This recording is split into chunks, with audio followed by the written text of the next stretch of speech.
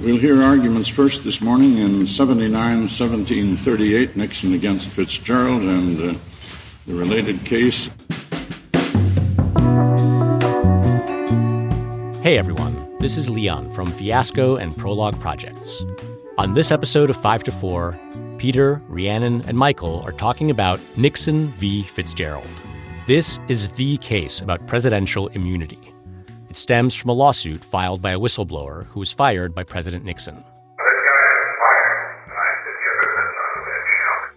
Citing the separation of powers, the court ruled 5 to 4 that the president has absolute immunity from liability for official acts. But the strange thing about this case is that barely any of what the court decided is actually based on the text of the Constitution. This is 5 to 4, a podcast about how much the Supreme Court sucks.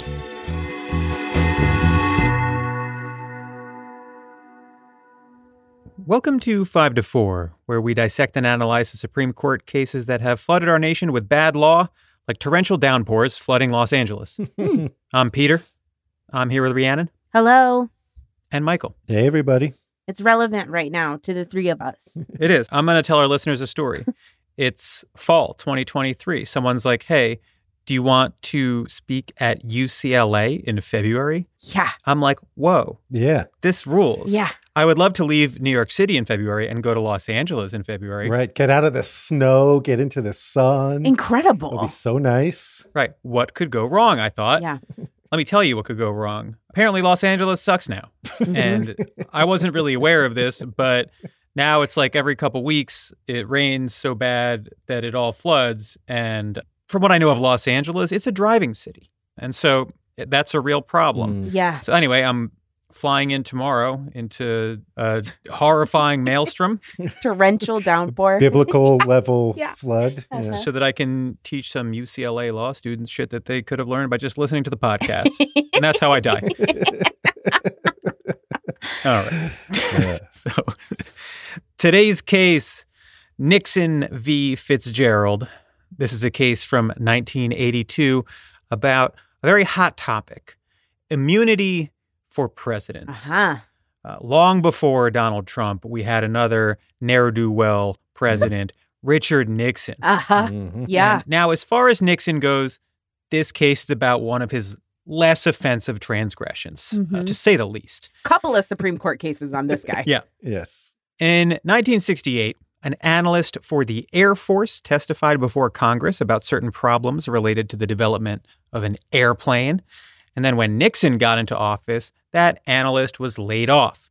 And he sued Nixon, claiming that his termination was unlawful retaliation. Yeah. And what Nixon argued in response, if you will allow me to summarize, is you can't sue me. I am the president. Right. Basically. Yeah. That's right. That's right. Get fucked, loser. And the Supreme Court, in a 5-4 decision, agreed with Richard. Mhm.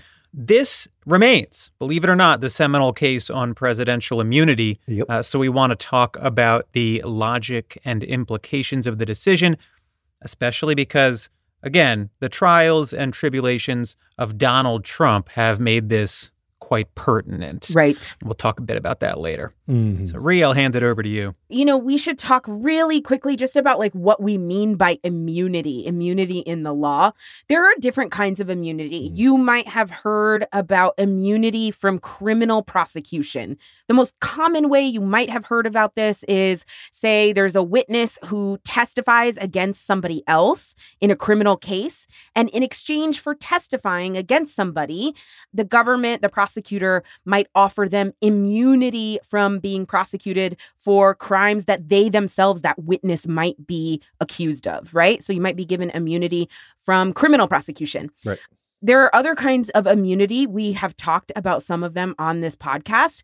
There is immunity that is granted to government officials for doing the functions or the actions of their government office. One example we've talked about on the podcast before, prosecutorial immunity. Prosecutors are generally immune from lawsuits. You can't sue a prosecutor for doing something that is part of the prosecutorial function, for doing their job, right? Mhm. So really importantly, I think understanding that idea, like what is immunity? What is it that we're talking about here today? That's important. But the number two thing that I think you should also keep in mind as we talk about this case is that a fight about immunity is a fight about whether or not, in this case, the president can be sued for something.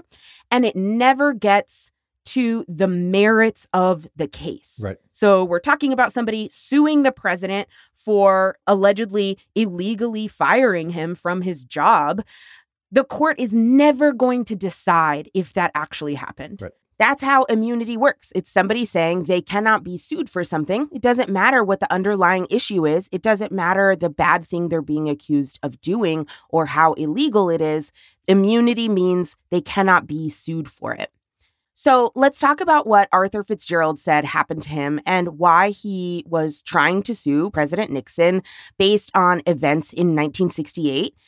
Now, by the time Fitzgerald filed this lawsuit, we already knew that Nixon was a bad guy, was not good at being president, was doing lots of illegal things while in office. Mm-hmm. Back in 1968, this is the end of President Johnson's presidency.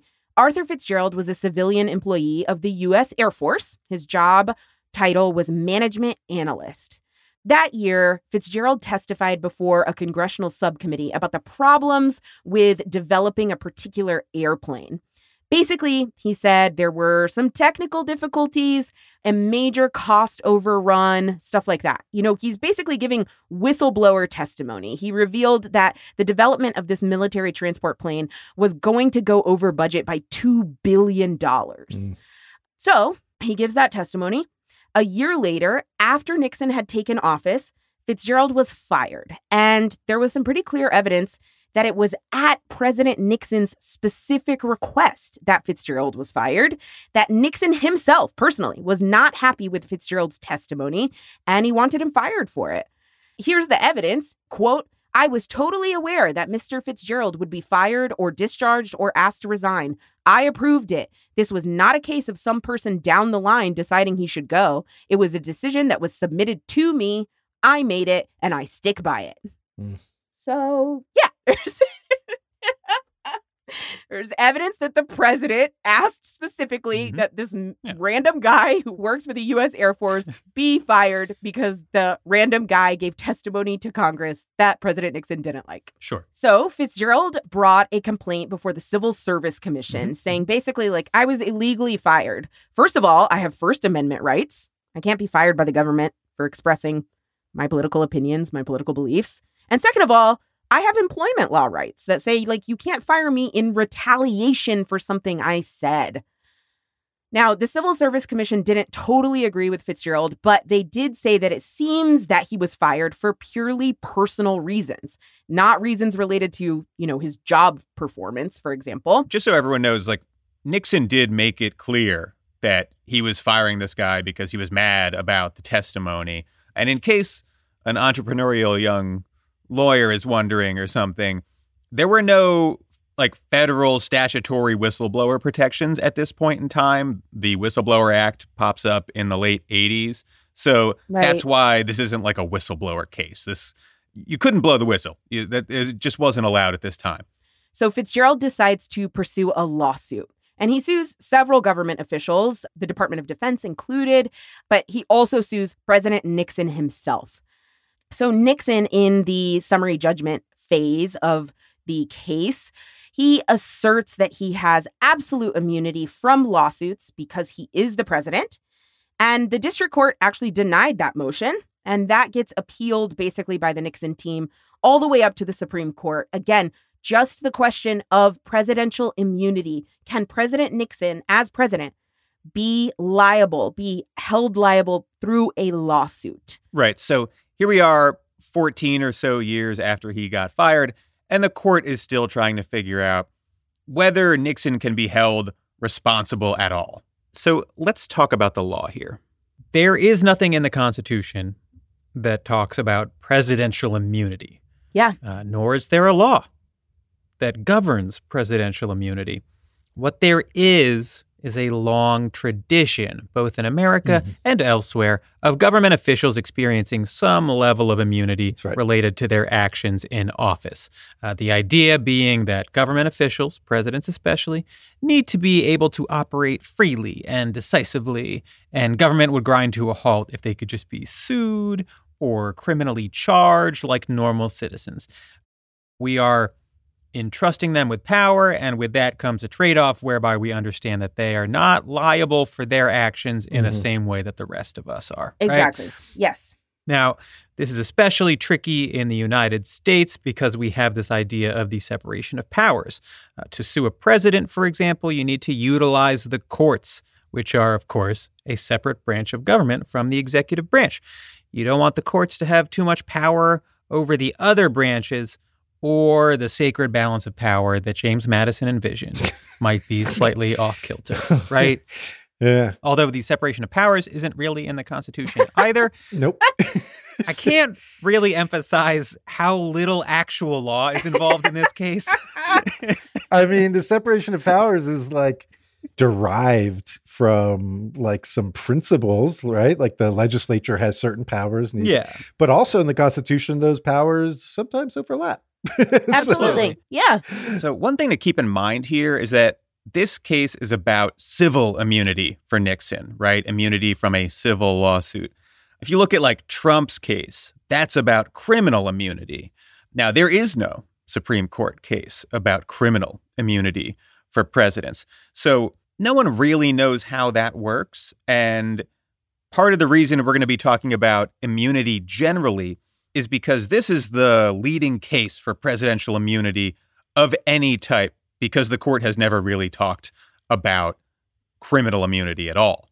All we have is this. And, Nixon obviously did lots of criminal shit, but, after he left office, Ford pardoned him.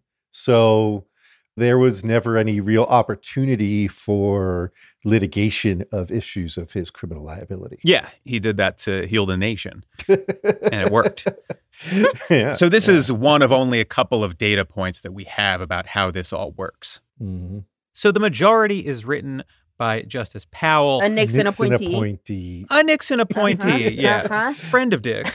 And the opinion is sort of rambly. Because, again, there's no firm logic to follow here. It's not like it's really grounded in the Constitution. It's not grounded in a law. It's just some broad principles that need to be applied to the situation. Right. So what the court says is that the president is immune for any official acts he takes in office. Now, what exactly is an official act? I suppose you could imagine that, like, commander-in-chief stuff is an official act, right? State of the Union, an official act. Handling the staffing at his agencies. Yeah. An official act, right? Now, this is not really a big deal in Nixon's case because most people agree that handling the staffing in a federal agency is an official duty of the president to some degree. But it does become an issue with Donald Trump, which we'll talk about later. So circling back to the majority opinion, so they're saying that Nixon is immune for official acts of his office. And they have a couple of broad principles that support this. Yeah. Quote, because of the singular importance of the president's duties, diversion of his energies by concern with private lawsuits would raise unique risks to the effective functioning of government. Yeah, if I'm always afraid of getting sued, I can't be the president. I can't do my president job. You've got too much president stuff to do. Right. Yeah. You can't be handling lawsuits all day. Then they say that this is all rooted in the constitutional separation of powers. And again, the court is very wary about intruding too much into the domain of the executive branch, at least in this one case, although they do it all the time in various other ways. That's right. And then finally, there's like this little bit where they're like, look, just because the president has absolute immunity here does not mean that he can just do whatever he wants without consequence. He's not above the law.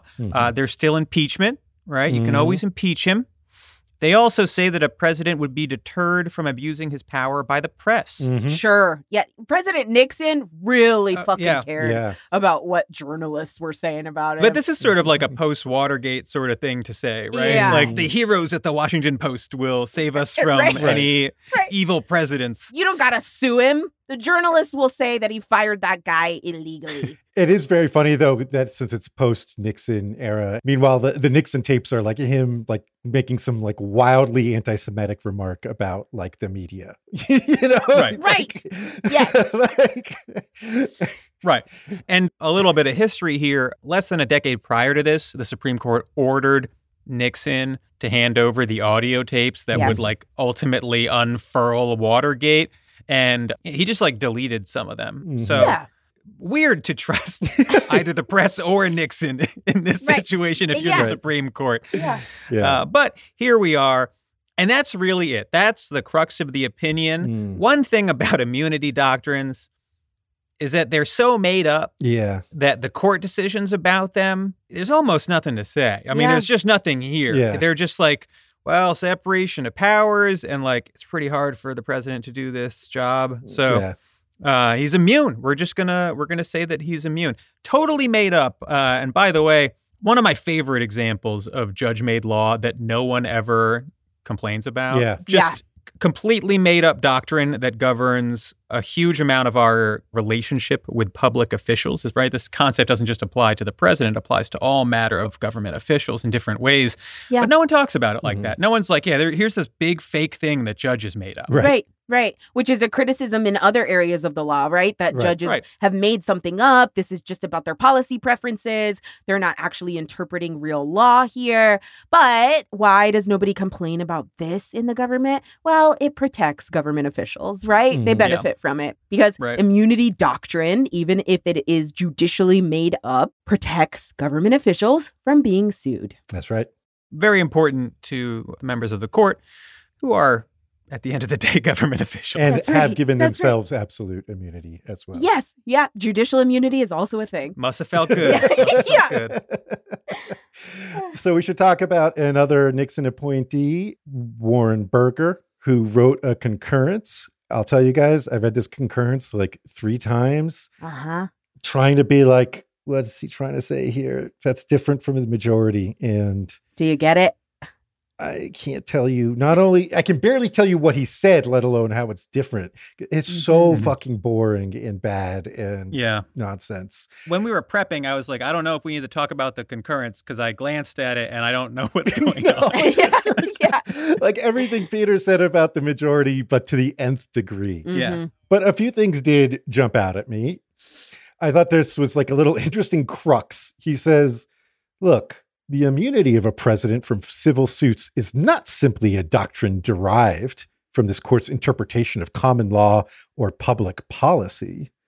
Absolute immunity for a president for acts within the official duties of the chief executive is either to be found in the constitutional separation of powers or it does not exist. Okay. Conceding that, the Constitution doesn't actually say this. So we have to sort of derive it from the structure of the Constitution. So you might expect to follow an analysis of the structure of the Constitution. But instead, what you get is an analysis of public policy. Nice. Very, very long analysis of public policy, of saying things like, look, exposing a president to civil damages would open them up to harassment. Absent absolute immunity, every person who feels aggrieved would be free to bring a suit for damages. Just policy. Yeah. Right. Yeah. And the majority already said this. Exactly. Right. And repetitive of the majority. Shades of Kavanaugh here. This is a Cav thing. Yes. Whenever a justice is like, I'm writing separately to emphasize, you can just skip the whole concurrence. Yeah. Right. That's not important. I do think it's funny. They talk about comparing it to legislative immunity for the speech and debate clause, which is in the Constitution. Right. It's sort of interesting because he's, Berger and the majority does this too. It's like, we're just putting the president on equal footing with senators and congressmen and judges and prosecutors and all this stuff. And it's like, but one of those immunities actually exists in the Constitution. Right. It's written in the Constitution. And the rest, you're just like conjuring out of thin air. This is sort of something that it's intuitive once you know it, once you've heard this, but this is like a legislative interpretation thing where if it's like cats and dogs are allowed in the store, right? That actually cuts against turtles being allowed in the eyes of a judge, right? Because they could have said pets, And this is a similar thing where, like, if they specifically mention immunity for one person and not another, that makes it seem like they thought about it, doesn't it? Right. So it's almost a stronger argument than if there was no mention of immunity in the Constitution at all. And there's just like no grappling with that at all. None. Like the implications of the fact that they gave immunity to senators, but not to the president. Yeah. So we don't need to even think about that. The law rules. Yeah. These are experts. These are the sharpest That's how minds, easy the law is. sharpest legal minds of their generation. Best of the best, creme de la creme on immunity. So we should go to the dissent, which I think is certainly sharper than the majority or concurrence here, because there's so much to point out about the vagueness, the made-upness of the majority and the concurrence, right? So main dissent, there are two dissents. One is by Justice White. The other is by Justice Blackmun. Justice White's dissent is really the main one, the substantive one here. And Justice White's thesis is basically, we have immunity doctrine. Immunity is real. But what the majority is doing is extending it beyond what immunity should be. Immunity is narrower in Justice White's mind. Mm-hmm. And so what he points out are different areas of immunity doctrine in the law. Prosecutorial immunity, for example, which extends to particular activities, actions, behaviors of a prosecutor, right? But not attached to the office of the prosecutor, right? Yeah, we have a whole episode about prosecutorial immunity, a notorious piece of shit, Harry Connick Sr., father of the actor. And that piece of shit just died.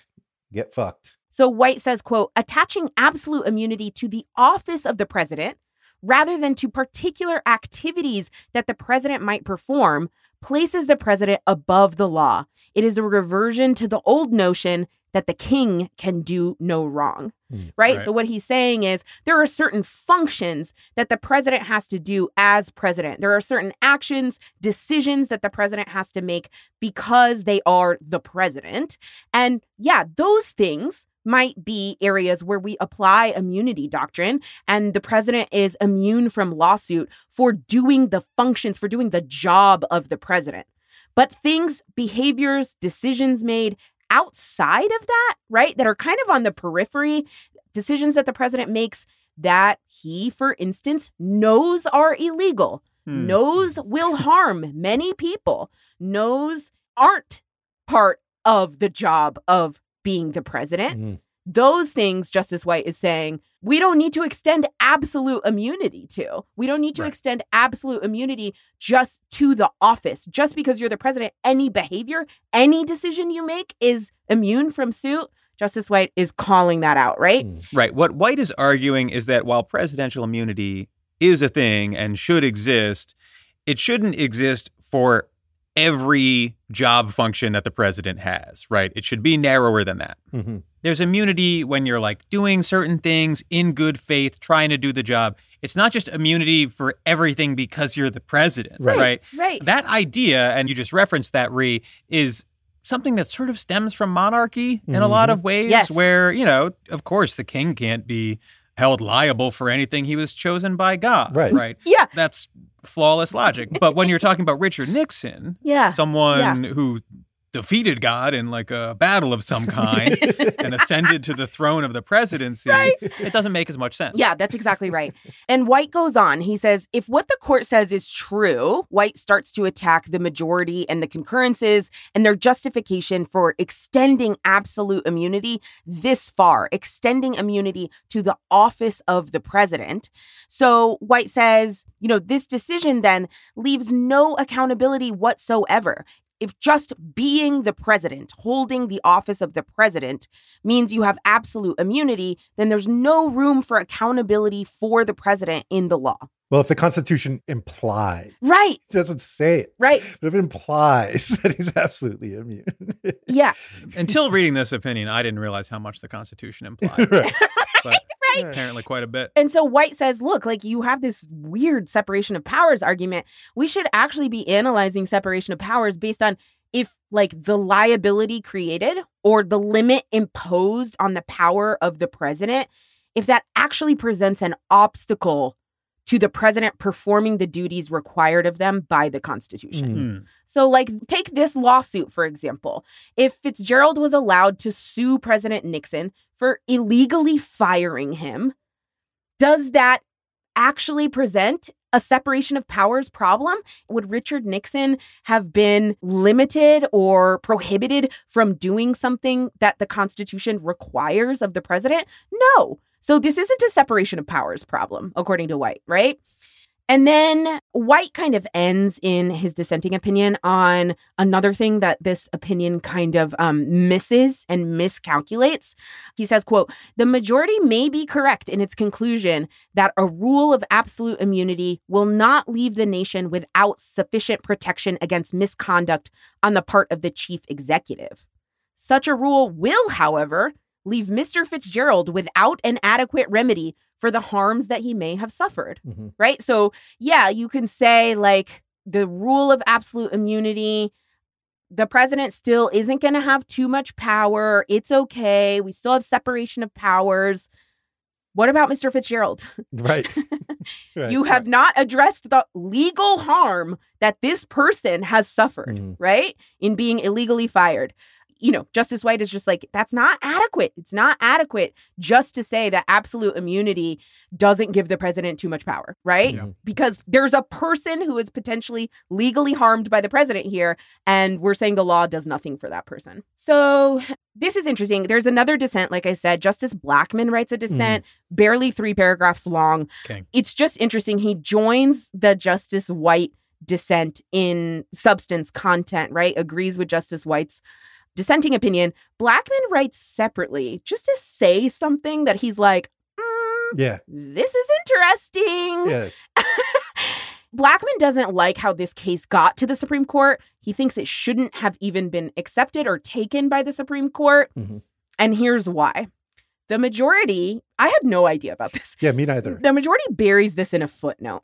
The majority puts in a footnote that, quote, shortly after petitioner, that's President Nixon, shortly after President Nixon filed his petition for cert in this court, and respondent, Mr. Fitzgerald, had entered his opposition, the parties reached an agreement to liquidate damages. Under its terms, the petitioner Nixon paid the respondent Fitzgerald a sum of $142,000. In consideration, Fitzgerald agreed to accept damages of $28,000 in the event of a ruling by this court that petitioner Nixon was not entitled to absolute immunity. So Blackmun is just saying, like, whoa.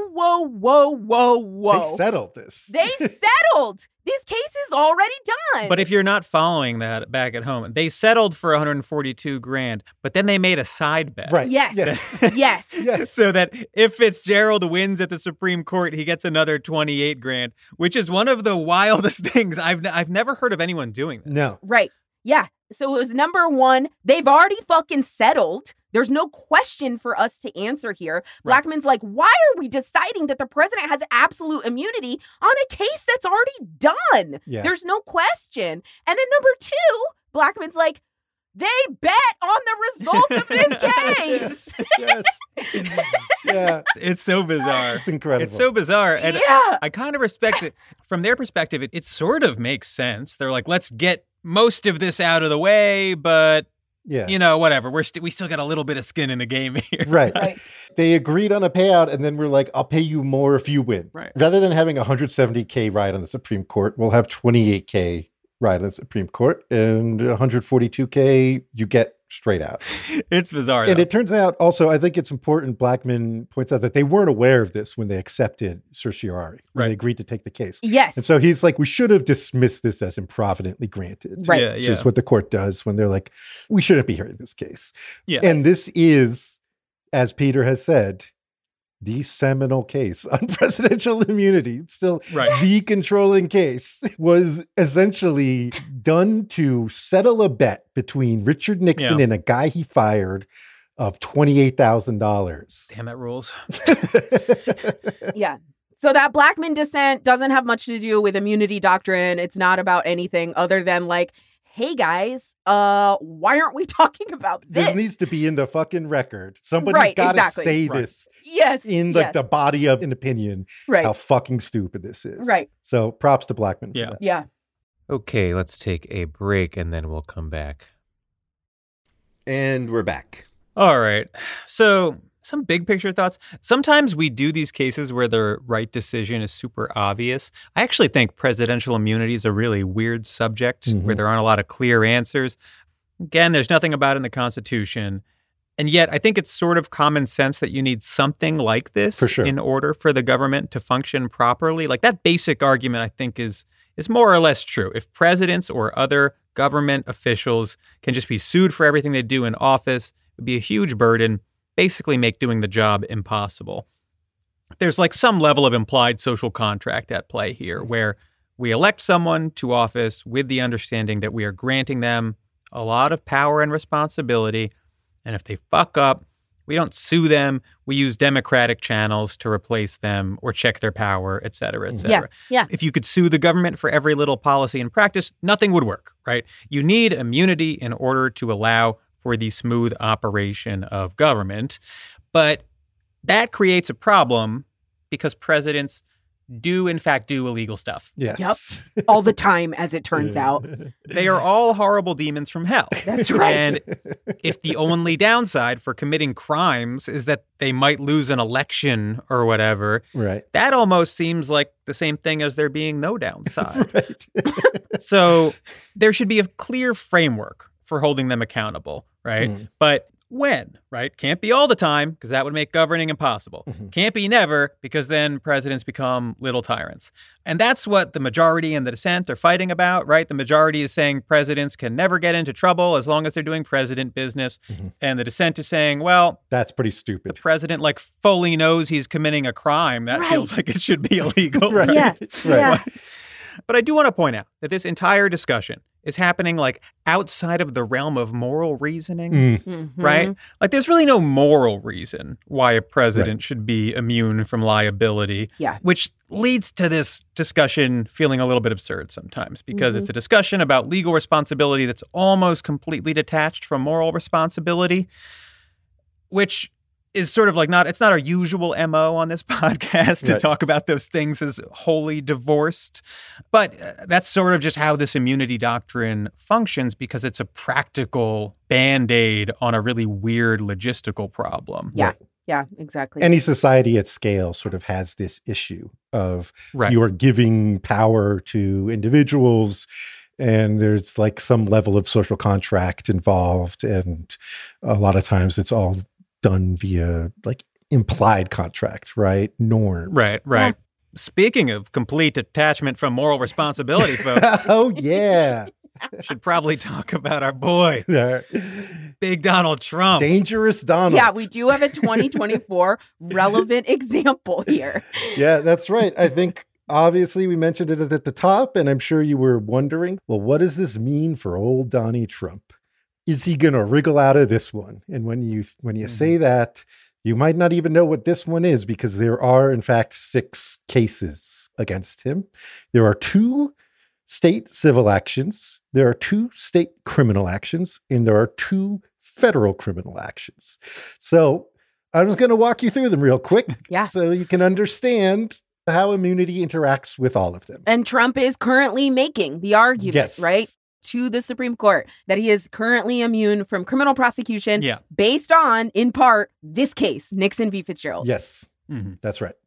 So starting with the civil cases, since those are the most on point, there was the defamation case, E. Jean Carroll, in 2019. She accused him of raping and sexually assaulting her, and then he subsequently defamed her. That's while he was president. She sued him for defamation. He filed a motion to dismiss in January 2020, where he did not mention immunity. And then he did bring up this case in January 2023, saying, hey, I was sitting president at the time. Of course, I have to respond to allegations. So Nixon v. Fitzgerald, I'm absolutely immune. And the court said, You waived it, buddy. Sorry. You can't wait 3 years. You had to bring that up before. Yeah. You can't wait yeah. 3 years to make this argument. It's a waivable argument, and you've waived it. He got a judgment for $5 million. After that, he defamed her again. She sued again and got another judgment against him for $83 million.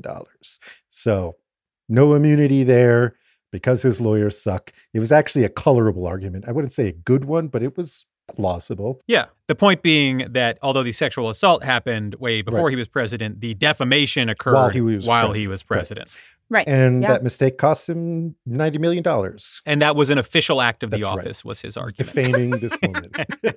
Yes, that's correct. Defaming someone and then being like, I'm doing this as the president, by the way. Yeah. This is not Donald Trump speaking. This is the office of the president. But of the that United argument States. was handed to him in this case. Yes, that's right. That's right. Like Nixon fired a guy illegally because he didn't like what he said, because he didn't like that he was a whistleblower, because he didn't like that he criticized the U.S. Air Force. Well, to be clear, though, the distinction is that Nixon can do like hiring and firing for the government in his role as president, whereas part of your job as president is not defaming your sexual assault victims. Ladies who you sexually assaulted. That's the argument that it doesn't apply. That's right. Yeah. The other civil case, also in New York, an action brought by Attorney General Letitia James for falsifying certain statements to banks in the course of getting loans. Since this was all business stuff and Trump organization stuff, it's outside the scope of Nixon v. Fitzgerald, and he lost that case. He got fined $350 million with prejudgment interest. That's more like $460 million.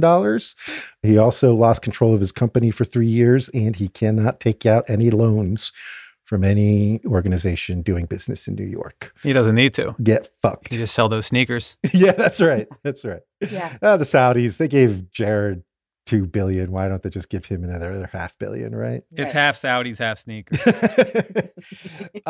Income streams right now.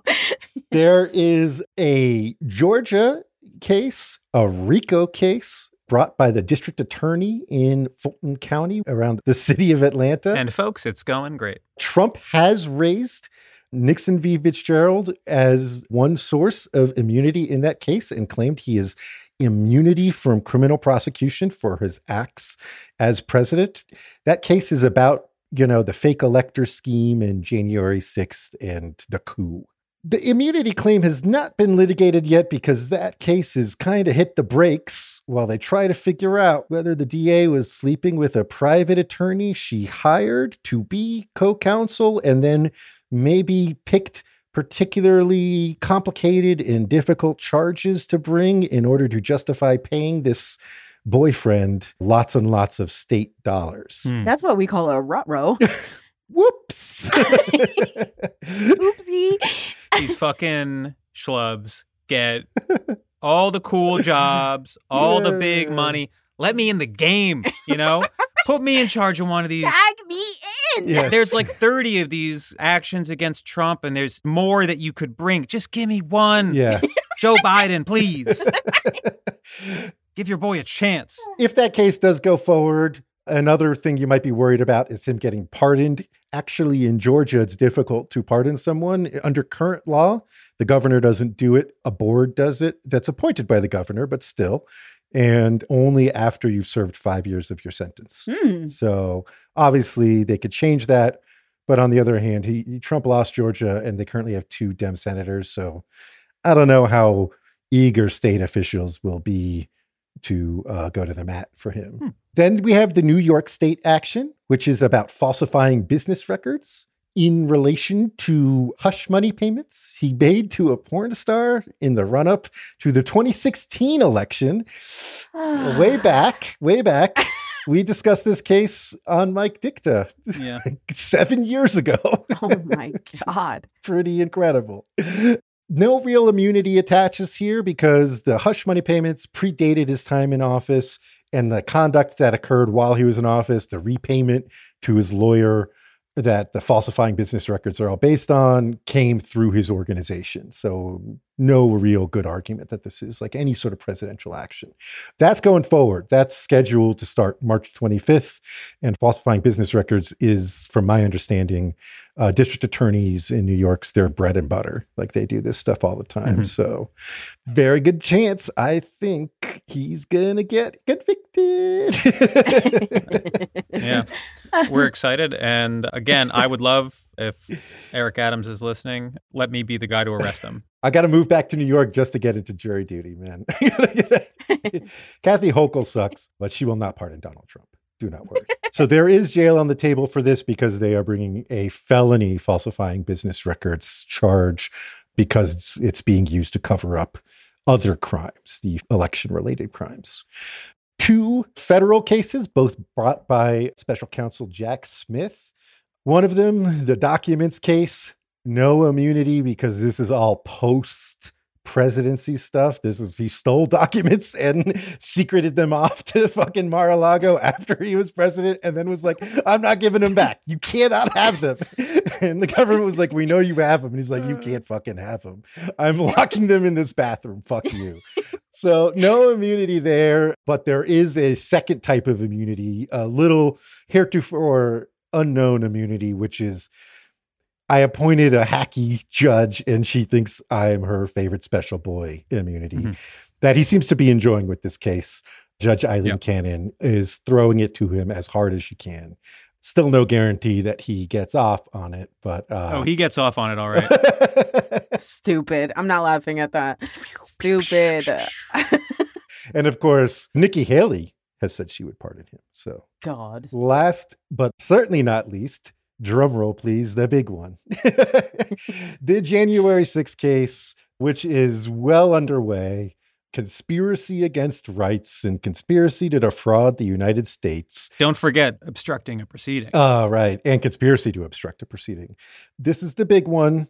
That case was scheduled to start in early March, and it has been delayed to litigate this issue, presidential immunity. Trump is arguing that he tried to stage a coup as part of his duties as president. And the courts have to be like, oh, well, this hasn't been really discussed before, so let's consider this. Yeah. Can that be the case? And so far, at the time of this recording, all the courts who've weighed in have said, no, you are not immune.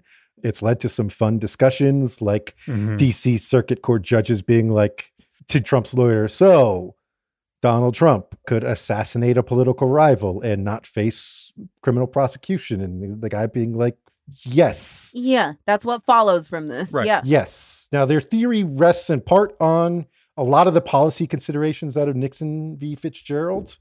They also are hanging a lot on a little part of the Constitution called the Impeachment Judgment Clause, which describes the implications of being impeached and basically says you can't attach any criminal penalties to impeachment. You can just remove someone from office and disqualify them from future office, but they are still nevertheless subject to criminal prosecution thereafter. Right. And Trump is arguing what that means is actually successfully impeaching someone is the first step. You have to do that before you criminally prosecute them. Yeah. So Trump is arguing that you have to go through the impeachment process before you bring criminal charges.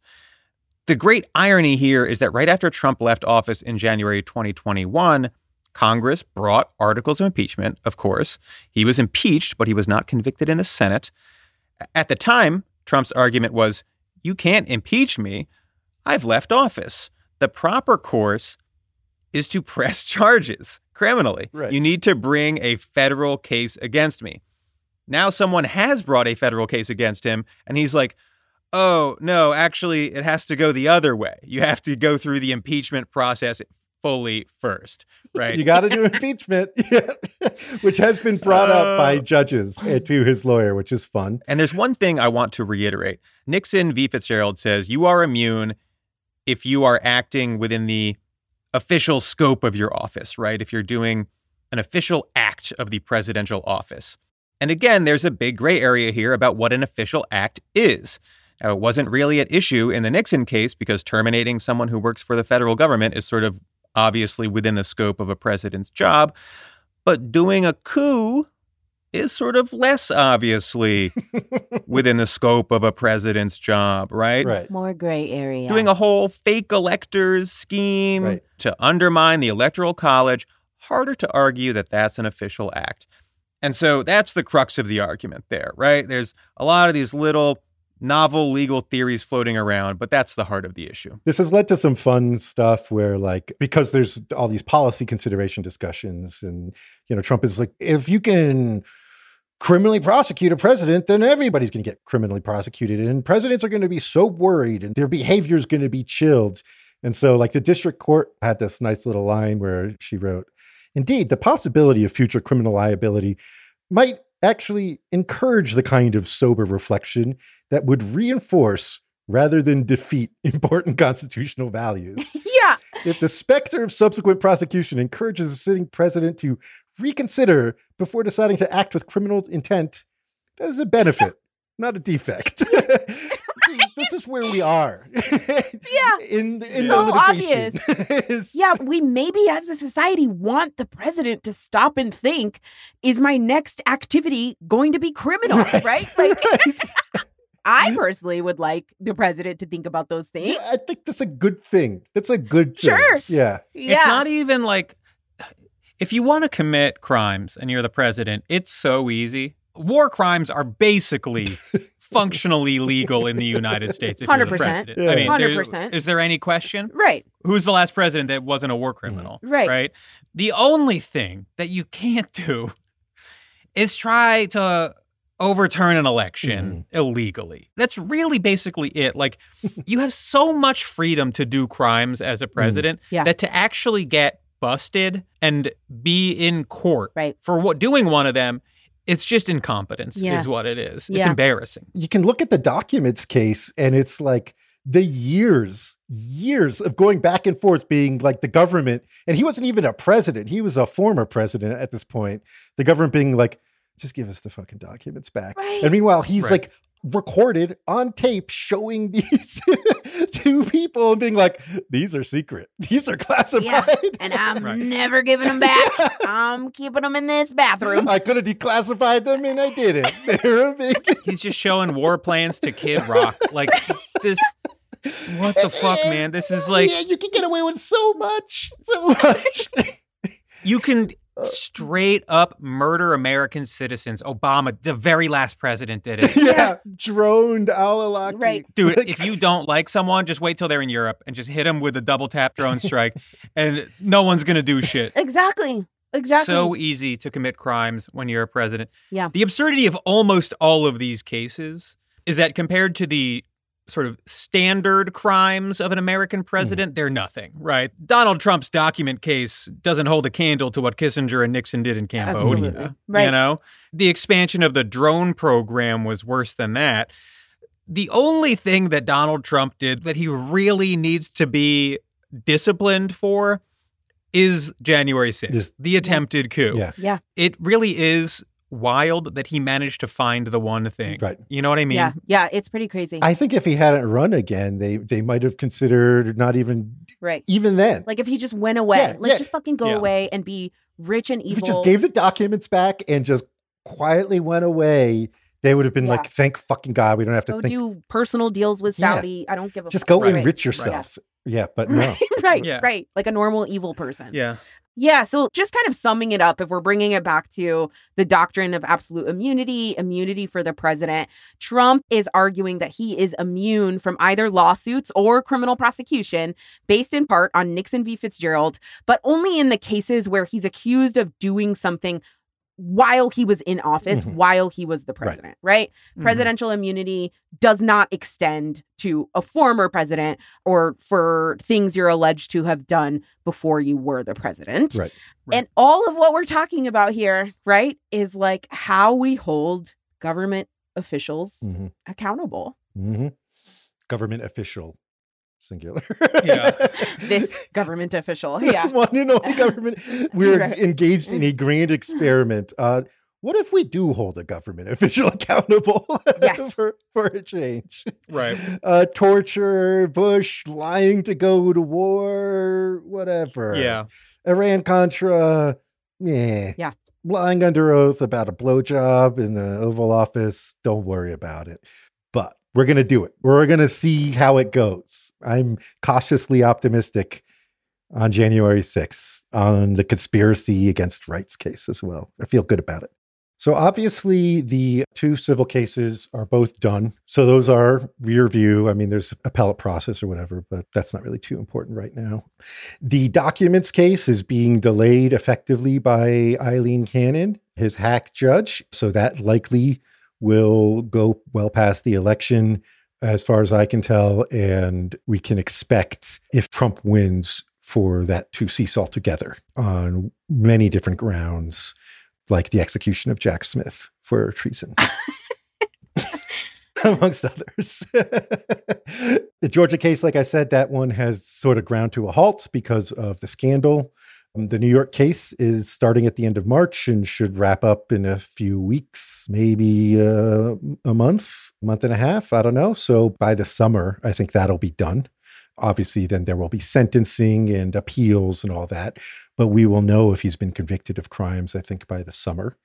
If the Supreme Court denies cert on his immunity claim in the January 6th trial, I expect that to go to trial in mid to late May, probably.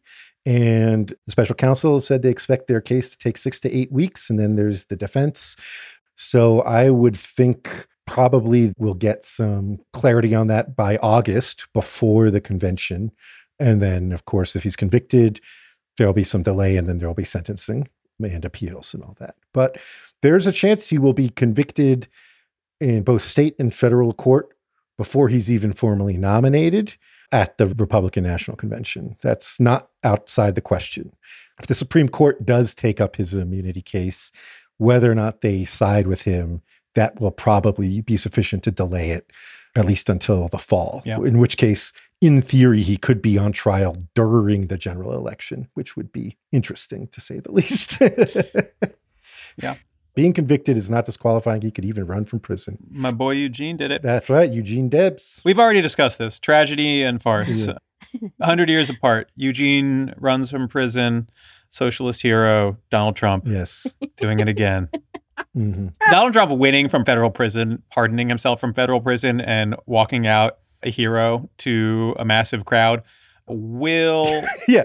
It would be the end, I think, of what we euphemistically call the American experiment, right? Yeah. The world's oldest democracy would be over. Yeah. I think that's a fair statement. Yeah. And then, like, what do we do with the podcast at that point? Do we sort of just pivot into like something that's a little more general politics, or do we wrap it in order to avoid execution? I don't know, but I would have to consider moving to Europe. Yeah. I am too closely associated to a Palestinian organizer to feel safe. I would also recommend Rhiannon move to Europe, or at least Canada. Oh, yeah. Europe ain't nice to us right now. Yeah. They're going to kill Michael Hobbs before me. So that's my warning. When I find out that Hobbs got hit, I'm like, out. I'm off to Copenhagen. I have like one last big picture thought, which is immunity for presidents is, of course, one of many different types of immunities afforded to government officials. If you've followed discussions about police brutality, you know that cops get qualified immunity. Rhee mentioned like lawyers and judges get immunity for their actions. Elected representatives of all stripes are immune for what they do in the course of their jobs. This is all basically justified by the same analysis, right? We need these protections for public servants in order for the government to function properly. But built into that is a trust that our public servants will, for the most part, do the right thing and act in good faith. If they don't, if they abuse their power, the whole dynamic starts to fray. Exactly. Suddenly, the immunity doctrines aren't serving the public interest. They're being leveraged against it. Right? You can see this playing out very clearly with cops who have basically turned qualified immunity into a blank check to brutalize people. Yep. And now here you can see it with presidential immunity, right? When it protects Nixon, when he lays off someone in the Air Force, sure. Yeah. It's helping facilitate normal governance. But if it protects Donald Trump when he tries to overthrow the government, I just don't think that that's so great. Yeah. You know what I mean? Yeah, I just don't feel like it's that good. It feels like perhaps the whole underlying concept is being turned on its head. The point of this is not supposed to be to insulate powerful people from consequences. But when the social trust starts to wane, when the institutions start to teeter, that is what it becomes very quickly, right? Yeah. A mechanism for protecting shitty, powerful people from facing any consequences for their various misdeeds. Yeah. Suddenly you live in a dog shit country, right? With a corrupt government that does whatever it wants because there's no legal accountability. Mm-hmm. We've talked about it a bunch on the podcast, but we've probably not said it super recently. But, the Supreme Court has so much to say about separation of fucking powers in this opinion. We've talked about how the other side of separation of powers is checks and balances. The Supreme Court is ostensibly, supposedly structured the way it is in this country, right? Lifetime appointments, etc., so that they can hold the executive branch accountable in ways that don't make them vulnerable, right, to retaliation from the executive branch. And yet again, right, we see this with how the Supreme Court treats police power in the qualified immunity cases and here and with standing cases and all these sort of procedural cases where the Supreme Court just decides you cannot get into court to hold somebody accountable for the legal harm that they have done to you. Here we see the Supreme Court absolving that responsibility in upholding and extending legal accountability, right? The Supreme Court says, nah, we're not going to do that. We're not going to do that, right? And it has me thinking a lot about the other fake ways that the majority opinion says that there is legal accountability or there is accountability in other ways in a democracy, right? If you're not happy with what the president is doing, then next time don't reelect him, right? There's accountability there. Government officials don't have to be elected. You can choose somebody else for office. It's such a blow off argument, easy thing that they can just say oh yeah, remember you have this, it's fine. But never that our electoral system is deeply fucked, right? Every lever that we potentially or theoretically should have in our democracy to hold government officials accountable, the Supreme Court has fucked with in one way or another, right. Or just our democratic system is failing in all of those good governance, effective accountability ways, right? And so it's just such a cop-out. I hate that shit that they're you don't have to be able to sue President Nixon. You have all these other ways of holding him accountable. It's those are fucking fake too. Be real about it. You were unjustly fired? Just organize 400,000 of the dullest, least politically engaged swing voters across 6 swing states in 3 years to vote him out. Yeah. Okay. Yeah, I'll get right on that. Arthur Fitzgerald will get right on it. Yeah, exactly. Oh, my fucking God. The one thing we glossed over, but I honestly think is worth circling back to is if you take the Donald Trump position, which is basically that everything he does in office is okay no matter what it is, various people brought up that that just means you can kill your political opponents, right? And then some law nerds have actually responded to that by being well, but then you might get impeached. Which, first of all, is not even true because you can just kill the senators and congressmen who are trying to impeach. You wouldn't even need to do more than 1 or 2 before the rest are maybe not. But even if it were true, the consequences being removed from office, who gives a shit? That's not a real consequence. Yeah. Almost everyone is not president. That can't be the consequence for doing crimes. Right. He defamed her. He fired that guy, right? It doesn't matter 2, 3, 4 years later if he loses the election, right? Yeah. What about the harm that is fucking done? You got to remedy that. You got to have a remedy. Yeah. Anyway, I've been spending most of this episode trying to think of a joke that's presidential immunity is the only immune system that Joe Biden has, or something like that. But I can't quite get it to land in my head. So I'm just going to put the concept out there, and then maybe if a listener wants to turn that into a full-throated joke, we can workshop that. Yeah. Go ahead and tweet that at me. Yeah. Next week, we are talking about right-wing resistance to the Supreme Court. We are going to talk about the Texas border standoff between Texas and the feds and how the state of Texas appears to be simply defying the order of the Supreme Court, and what that tells us about the conservative political movement and their relationship to the court. Find us on social media at 54pod. Subscribe to our Patreon, patreon.com/54pod for premium and ad-free episodes like next week's episode. We'll see you next week. Bye, everybody. Bye. 5 to 4 is presented by Prologue Projects. Rachel Ward is our producer. Leon Nafok and Andrew Parsons provide editorial support. And our researcher is Jonathan DeBrew. Peter Murphy designed our website, 54pod.com. Our artwork is by Teddy Blanks at Chips NY, and our theme song is by Spatial Relations.